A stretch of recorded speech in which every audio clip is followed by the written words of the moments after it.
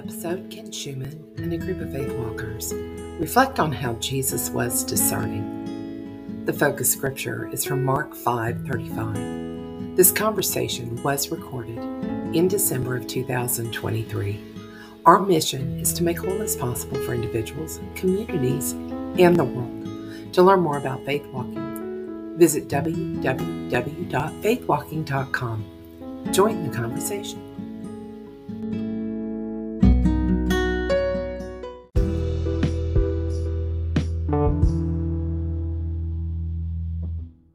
We're in Mark chapter 5. I want to catch us all up because in Mark chapter 5, I like connecting all the stories.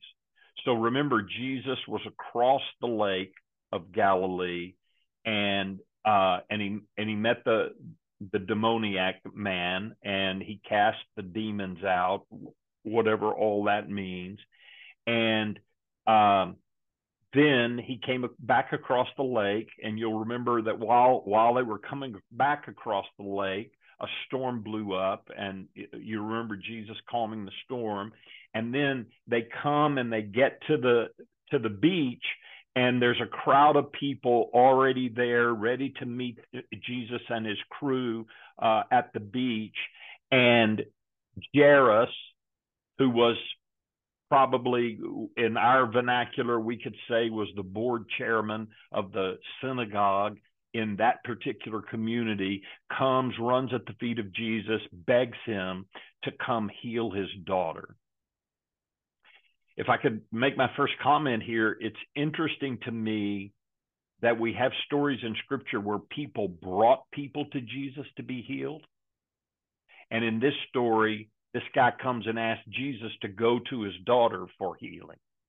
And it's just interesting to me that some brought a man, you remember the story, lowering a man through the roof. And then these people, Jairus comes and says, please come to my house, please come. And Jesus said, okay, I'll come. And then as they're heading that way, we have this pause, and Jesus heals a lady without even knowing it, who has the issue of blood. And we've talked about that story. And here's something that stood out for me. Jesus never got in a hurry. It seems like I've lived most of my life in a hurry. Oh, I've got to get to, I'm anxious, and it's about my anxiety. I'm anxious about doing the things I need to do, getting to the things I need to get to. I can just put myself in Jesus's shoes. If I was Jesus, I would be so anxious about getting to Jairus's house to heal his daughter that, man, I think I would have run. Okay, let's go. Get in the car. Let's get over there. This man's got to. Jesus didn't do that. Jesus stayed focused, and he stayed fully present on whomever was right in front of him. And I find that to be really significant, especially for those of us that do any form of ministry. It's easy to get distracted by the crowd and miss the person in front of us. And I just find it significant that Jesus stayed focused on who was it that's right in front of me right now, and I'm going to tend to them and deal with them. So then, after the miracle with the woman of issue of blood, Jesus moves on to take care of Jairus' daughter. And here's where we pick up the story in verse 35. And I'm going to read the scripture, and this is from the Voice translation. While he was speaking, some members of Jairus' household pushed through the crowd, and they said to Jairus, your daughter is dead. There's no need to drag the teacher any further. Now just sit for a minute and imagine hearing that news. You just called for help.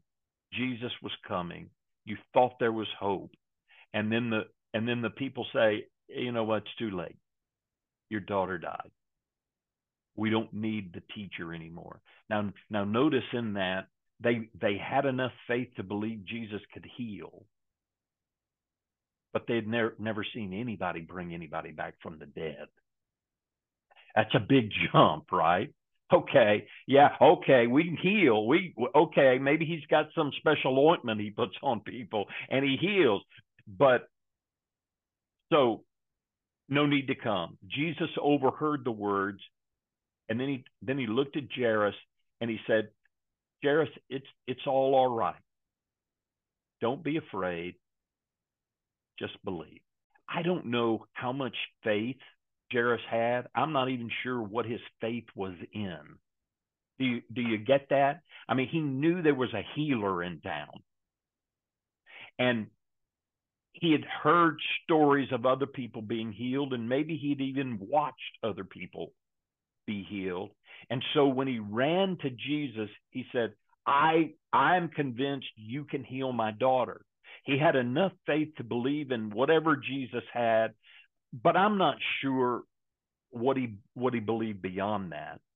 But Jesus reminded him, don't be afraid, just believe. What a great motto for life. Don't be afraid, just believe. Don't be full of that anxiety that you're full of. Just trust God. Well, yeah, but it doesn't go the way it's supposed to go. Here's what I'd be arguing with Jesus. Yeah, you tell me to trust, but my daughter just died. What's up with that? So Jesus asked everyone but Peter, James, and John, James is a brother, to remain outside when they reached Jairus' home. Now, let me just stop there a minute, okay? So here's his entourage of people, 12 of whom are his closest disciples. And of the 12, he picked 3 to go into the house with him. Now, I have to admit, if I wasn't one of the 3, I would have been jealous and envious. My shame voice, faith walking term, would have shown up. Well, what's wrong with me? Why aren't I good enough? Why wasn't I invited? And it's just fascinating to me that another faith walking idea, Jesus didn't take responsibility for the feelings of all the disciples. So here, when stuff gets stirred up in us, it's usually our stuff, and we're responsible for managing our stuff and dealing with it. Do you understand that? Let me give you an illustration, because it happened this week and it happened for me, and I'm going to get vulnerable and honest with you, okay? I'm hopped up on whatever that was they gave me, so I'm just going to get really vulnerable today. So my mentor this week posted a little simple post on faith walking on Facebook, and he posted a picture where he was in a meeting with about 5 or 6 other people, all of whom are authors, and they were having this great time, and all these authors were together conversing. And I got jealous, and I got envious, and my shame voice got triggered. Well, why couldn't I be in that meeting? Well, because you hadn't written a book. That's number one. Yeah, and why hadn't you written a book? Well, I've started about 3. I have a book on my computer that is just on my computer, but none of that's the deal. I was just envious because I know I've read most all the authors that were in the group, and I'd love to hang out with them, but I wasn't included. So I had to deal with my own, okay, what's that about, Ken? What's that stirring up in you? It's stirring up envy and jealousy, and it's stirring up my shame. And who's responsible for that? I'm responsible for that. I'm responsible to deal with it. So I wrote down a little phrase. You may not appreciate it, and it may not even be any good, but I wrote it down, and it kind of speaks to me. The first thing I wrote down was, my shame continues to hound me. It just continues to yap at my heels. It continues to show up. And I'm not sure, at least for me, I've not gotten to the place where shame doesn't hound anymore. And I'm not sure we ever get there. Okay? I just am not sure we ever get there. But it gets better. And so here's the second part of that I wrote. My shame hounds me, but just because it barks doesn't mean I have to feed it. Okay? So stay with me on the dog metaphor. If the dog barks, that doesn't mean I have to feed the dog just because the dog barks. Just because my shame shows up doesn't mean I have to give in to my shame. Okay, back to our story. So I can imagine that the mostly nameless disciples might have had some envy and might have had some jealousy, and their shame might have gotten triggered when Jesus chose Peter, James, and John. Now, here's another thing that just intrigues me. He picked the three fishermen.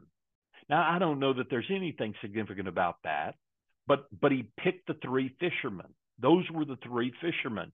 He didn't pick Matthew, the tax collector. He didn't pick Simon, the zealot.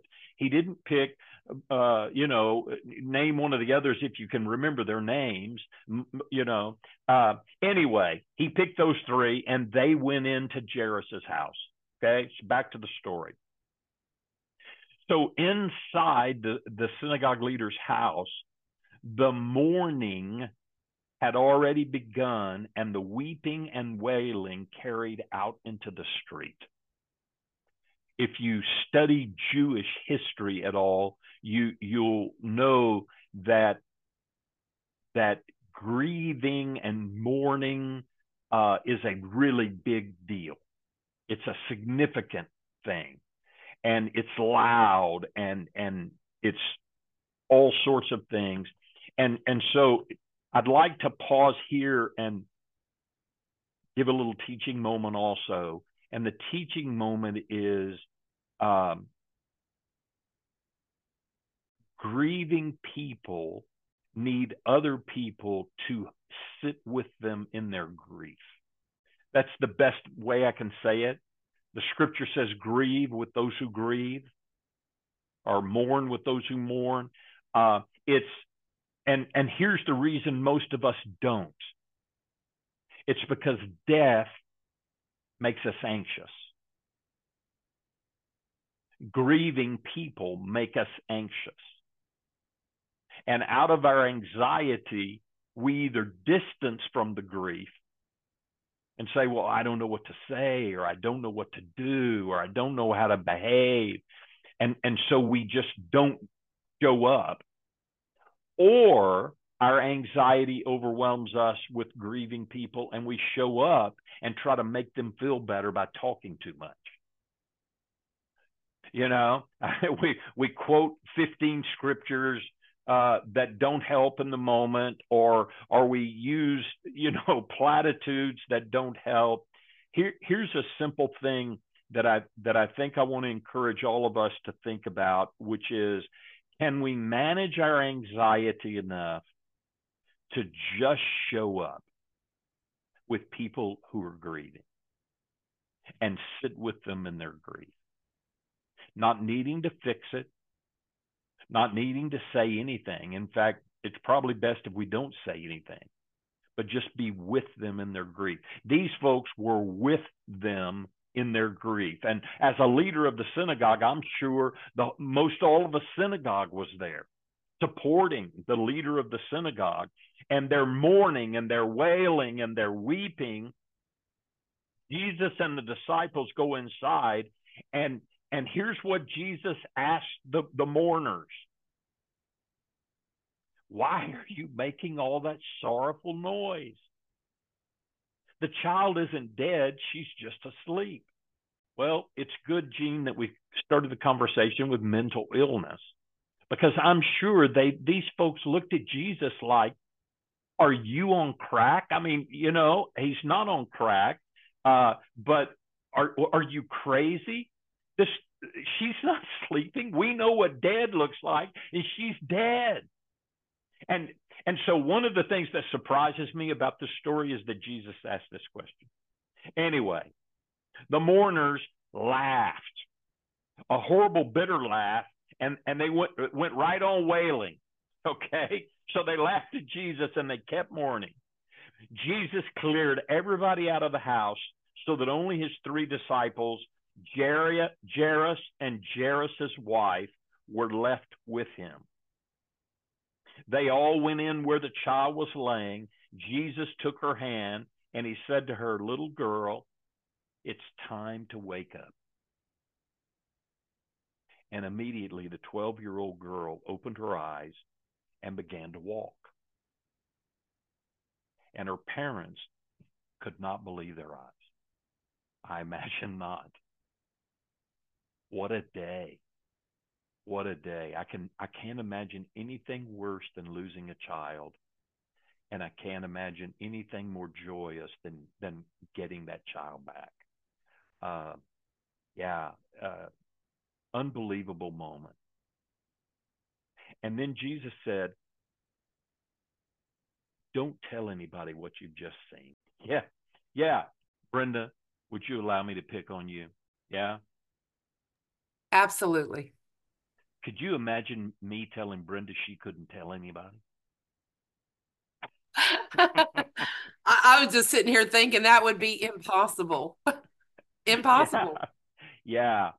So we don't know all the reasons. Mostly it was about Jesus I think Jesus didn't want suddenly now everybody everywhere flooding around him. But here's the thing to say. When Jesus said don't tell anybody, he created a boundary. So in Faithwalker, we talk about boundaries and how to have boundaries in our life. Well, that's a boundary. When Jesus only invited the 3 disciples to come in with him, he created a boundary. When he asked all the people to clear the house, he created a boundary. Here's what's okay. Here's what's not okay. Here's what I'm willing to do, what I'm not willing to do. Those are kind of boundary kinds of things. And Jesus just lived with them. I mean, he just had them. And then I love the humanity of the story, because he tells them, okay, you're not going to tell anybody. And oh, by the way, what are we going to do when this little girl that everybody thought was dead walks out the door? And what do you mean tell everyone? We don't need to tell anybody. They're all going to see. They're going to know. But then Jesus says, why don't you give her something to eat? I know she's probably hungry. I'd love to find, and there may be really deep spiritual meaning there, but here's the thing I'm going to pull out. We talk in Faith Walking also about self-care. And I think Jesus is modeling this by saying, she needs something to eat. Physical needs are important. Taking care of ourselves is important. And here's a moment when that can happen. I've got other comments here that I can't remember all of, to restore wholeness in people's lives. And Jesus was discerning the voice of God as invitation to join with God in God's work. And he went and he did that. And I believe God is on mission in the world around all of us. And I believe God is inviting us to discern his voice and to join God in helping people be restored to wholeness. And notice that Jesus focused on Jairus, and then he focused on the woman, and then he came back and focused on Jairus and Jairus's daughter. There were probably hundreds of people around him who had needs. He focused on those. He went where God invited him to go, and he joined God on mission in those places. And it's as simple as that. And I believe, folks, this is, I deeply believe this. I believe that the work we do in faith walking is helping people be restored to wholeness. And as we do the work that we do, whether we coach or whether we facilitate or whether we just tell our transformational stories to other people, that it's an opportunity for us to be on mission with God also and helping people be restored to wholeness. There's plenty more, and I'm sure you see more, but that's all I'm going to say today. So what does that stir up in you this morning? What questions do you have? What thoughts do you have? So I'm going to jump in because shockingly, I'm not shocked. So one of the things that we do, Don, is talk about the people, right, as people. And in this story, we talked about how this guy, right, came and got Jesus, and then Jesus stopped, right? Along the way, he's been stopping. And if he gets home after he went all that way to get Jesus, and Jesus stopped and helped all these other people, and I got home and found out my daughter was dead, I would have been ticked. I would have been livid. I would have been so mad. There would have been no calming me down. I would have just been like, what? Because you stopped to help all, if you'd just been here. But he didn't do that. At least not that that's not part that's recorded. It's just that, just the normal morning. Right. And I just find that so amazing, because I wonder if that's almost like the first, and I'm jumping here, this is my brain jumping, where we talk about how you just have to have faith. And in our Monday thing that we're doing with Marcus, we're talking about beholding God and just letting God do what God's doing, not on our terms, but on his terms. It's almost like the first time I see, right, where it's not your timeline, it's not up to you, but just have the faith. And I wonder if this guy just had that much faith that he even heard his daughter was dead and just went, okay, and just kept going. I can't imagine doing that myself. I don't know. It's just amazing to me, because, or maybe he just started wailing and everybody else was wailing, so he got mixed into the crowd. I don't know. Yeah, Gene, I hear you. And he didn't know. And here's another faith walking idea. What am I responsible for? What am I not responsible for? Jesus took only responsibility for himself. He wasn't responsible for any disappointment in Jairus or Jairus's wife or anger. Jesus wasn't responsible. I'm doing what I'm supposed to do. I'm doing it in the time I'm supposed to do it. And I just know how often I take responsibility for that. Oh my gosh. I mean, I would have hurried through that moment with the woman, because, oh my gosh, Jairus, his family needs me, and I got to get over here, and I'm so important. I got to be over here. And I've gotten all anxious about that. And which is why I come back to this idea. Jesus was not in a hurry. He focused on whomever was in front of him at the moment. But I think also there's something in this about I'm sure there were a lot of voices clamoring for him in that crowd. And these two are the two that he responded to. What else? I'm still trying to wrap my mind around the have faith and just know. It's kind of like be still and know. I have to be honest, I'm being told that a lot lately. And it's not been a circus, as you know, it's been a circus the last couple months with all the hip surgery and all that stuff. But it's just, I can't even imagine, because when you're going through stuff, you sit there and you question, oh, do I not have enough faith? Is God punishing me? What did I do wrong? I mean, I've said this before, but I am completely comprehending that God's going to do what God's going to do, regardless of what I'm feeling, what I'm thinking, whatever mayhem's going on. He's going to do what he's going to do. Mm-hmm. The hard thing is that trusting. It really Mm-hmm. is. And I can't say I'm fully, completely there yet. Mm-hmm. It's just, okay, God, I don't know what you're doing. I mean, I could sit there and say it. Okay, I don't know what you're doing, but I'm down with it. No, I'm not. Not in 1 minute. So Right. I don't know how Jerish, I can't comprehend that whole scenario. Like, Right. It's even funny to me because one of the guys even says, why are you still bothering Jesus? She's dead. Like, so he doesn't like respond. She's dead, right? I mean, so it's like, Right. yeah, we're going through stuff. She's dead. Yeah. Like, it's Yeah. gonna come back for me. It's your So, Lazarus. so here's a question. So how do we respond when God disappoints us? tell me. I'm just asking. I don't know that there's a formula. I know. I think it's okay to say that there are times God disappoints us. Why? Because we have expectations, and our expectations. Here's my expectation. My expectation is my daughter's not going to die. I prayed for her every day that God, you would protect her. Why did she die? I'm disappointed. I'm disappointed that you didn't run from the beach to my house like I wanted to do. I'm disappointed. I'm disappointed that you took 30 minutes to stop when this woman touched your garment. I mean, she was already healed. You didn't need to stop and make a big deal of it. I mean, why'd you do?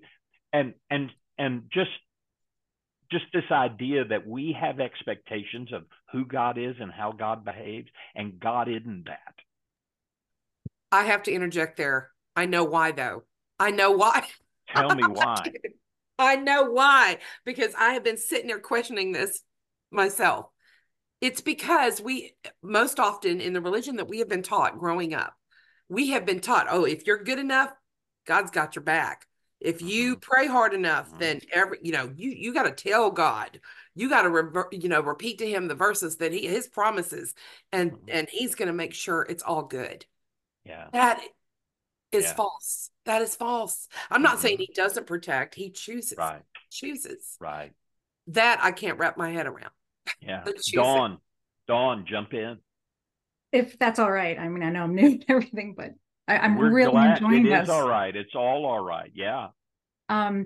So when you said that, when you asked that question, how do we respond when God disappoints us? My brain immediately went back to the story that you told a few minutes ago about the feelings that you had when your mentor posted that picture. And so in my brain, I immediately wanted to rephrase that question to, how do I respond when I feel disappointed by God? Like, did God really disappoint me? Or do I feel that way? Yeah. And I'm struggling with that because I have a lot of stuff going on in my life. So I understand that. And I'm just really having to struggle with that. Yeah. Thank you. Thank you, Dawn. Thank you for being courageous and diving in, first of all. And thanks for saying that. And you're right. That's it. I feel disappointed. And the truth is, we all do from time to time, right? I mean, there are times when I feel like, yay, God came through just like I wanted God to. And oh man, it's great. And my faith is strong. And then there are other times when I'm disappointed in God, and that God didn't show up in the way I wanted God to show up, or God didn't do what I'd prayed and asked God to do. And yeah, it's sorting through all that. And I think all of that is about it's about reimagining our first formation faith. Brenda, that's what you were alluding to, because in our first formation we were given a faith, and some of it was kind of nicely boxed up in these really nice little boxes that, everything, and then life kind of got in the way and it didn't turn out that way. And so we have to reimagine, okay, well if this over here is not true, and maybe that's not. Well, what is? And how do I reshape? And how do I not lose my faith as I reimagine who God might be? You said it right there, right there. Yeah. I'm having to go back and revert and say, okay, this is what's true. This is faith walking. These Right. are the facts. Yeah. And that's hard. You have to really examine those facts. You have to like really go in and go, wait a minute, where was this information given to me by? You know, and say, okay, I'm still operating in this past garbage. Yeah. You know, and having to restructure that. Yeah. Deconstruct. There you go. I'm deconstructing right now. How about some of the rest of you? Any thoughts, questions? Trish, what are you thinking up there? I'm thinking about how when God has not met my expectations, different scenarios in my life, and then my first reaction is I'm devastated because it's usually something that's harmful. I think about my kids specifically, but what I'm trying to learn is not to ask God, well, first of all, not to take it on myself. Well, it's because I messed up somehow. And then instead of asking God, you know, why are you letting this happen? Or how is it my fault somewhere? I'm learning to ask him where he is. Where are you in this situation? Where are you showing up?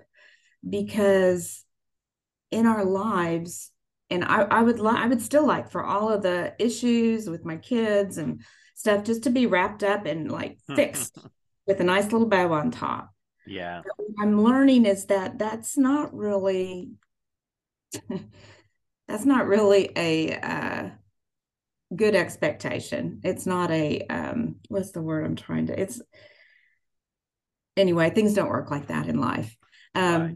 It's more like I'm able to see how he's working in them and in me in these steps. No, it's not fixed, but look at what he's doing right here, and celebrate the moment and celebrate the growth. And really, and it leads to my trusting him more. You know, I don't know what his purpose and plan is in this situation, but I can see him moving and I can see him working in it. Mm-hmm. So that's very much an in-process thing for me. But that's what I was thinking about. Yeah, good. Judith? I was thinking very specifically, Trish, of my situation now and thinking, well, you know, I really believed that God was in this move that I made to Detroit. And things haven't gone the way I expected necessarily. And it would be easy for me to think, well, you know, to have that snarky, well, where are you in this, God? Instead of a real genuine, I want to be where you are, God, question. And to look for that and see that as positive. And okay, so my human short-sighted expectations were not met. But God has a better plan. And I need to turn around and reimagine, as you said, Ken. I think that's really very practical for me right now. Good. Thank you for that, Judith. You're welcome. All right.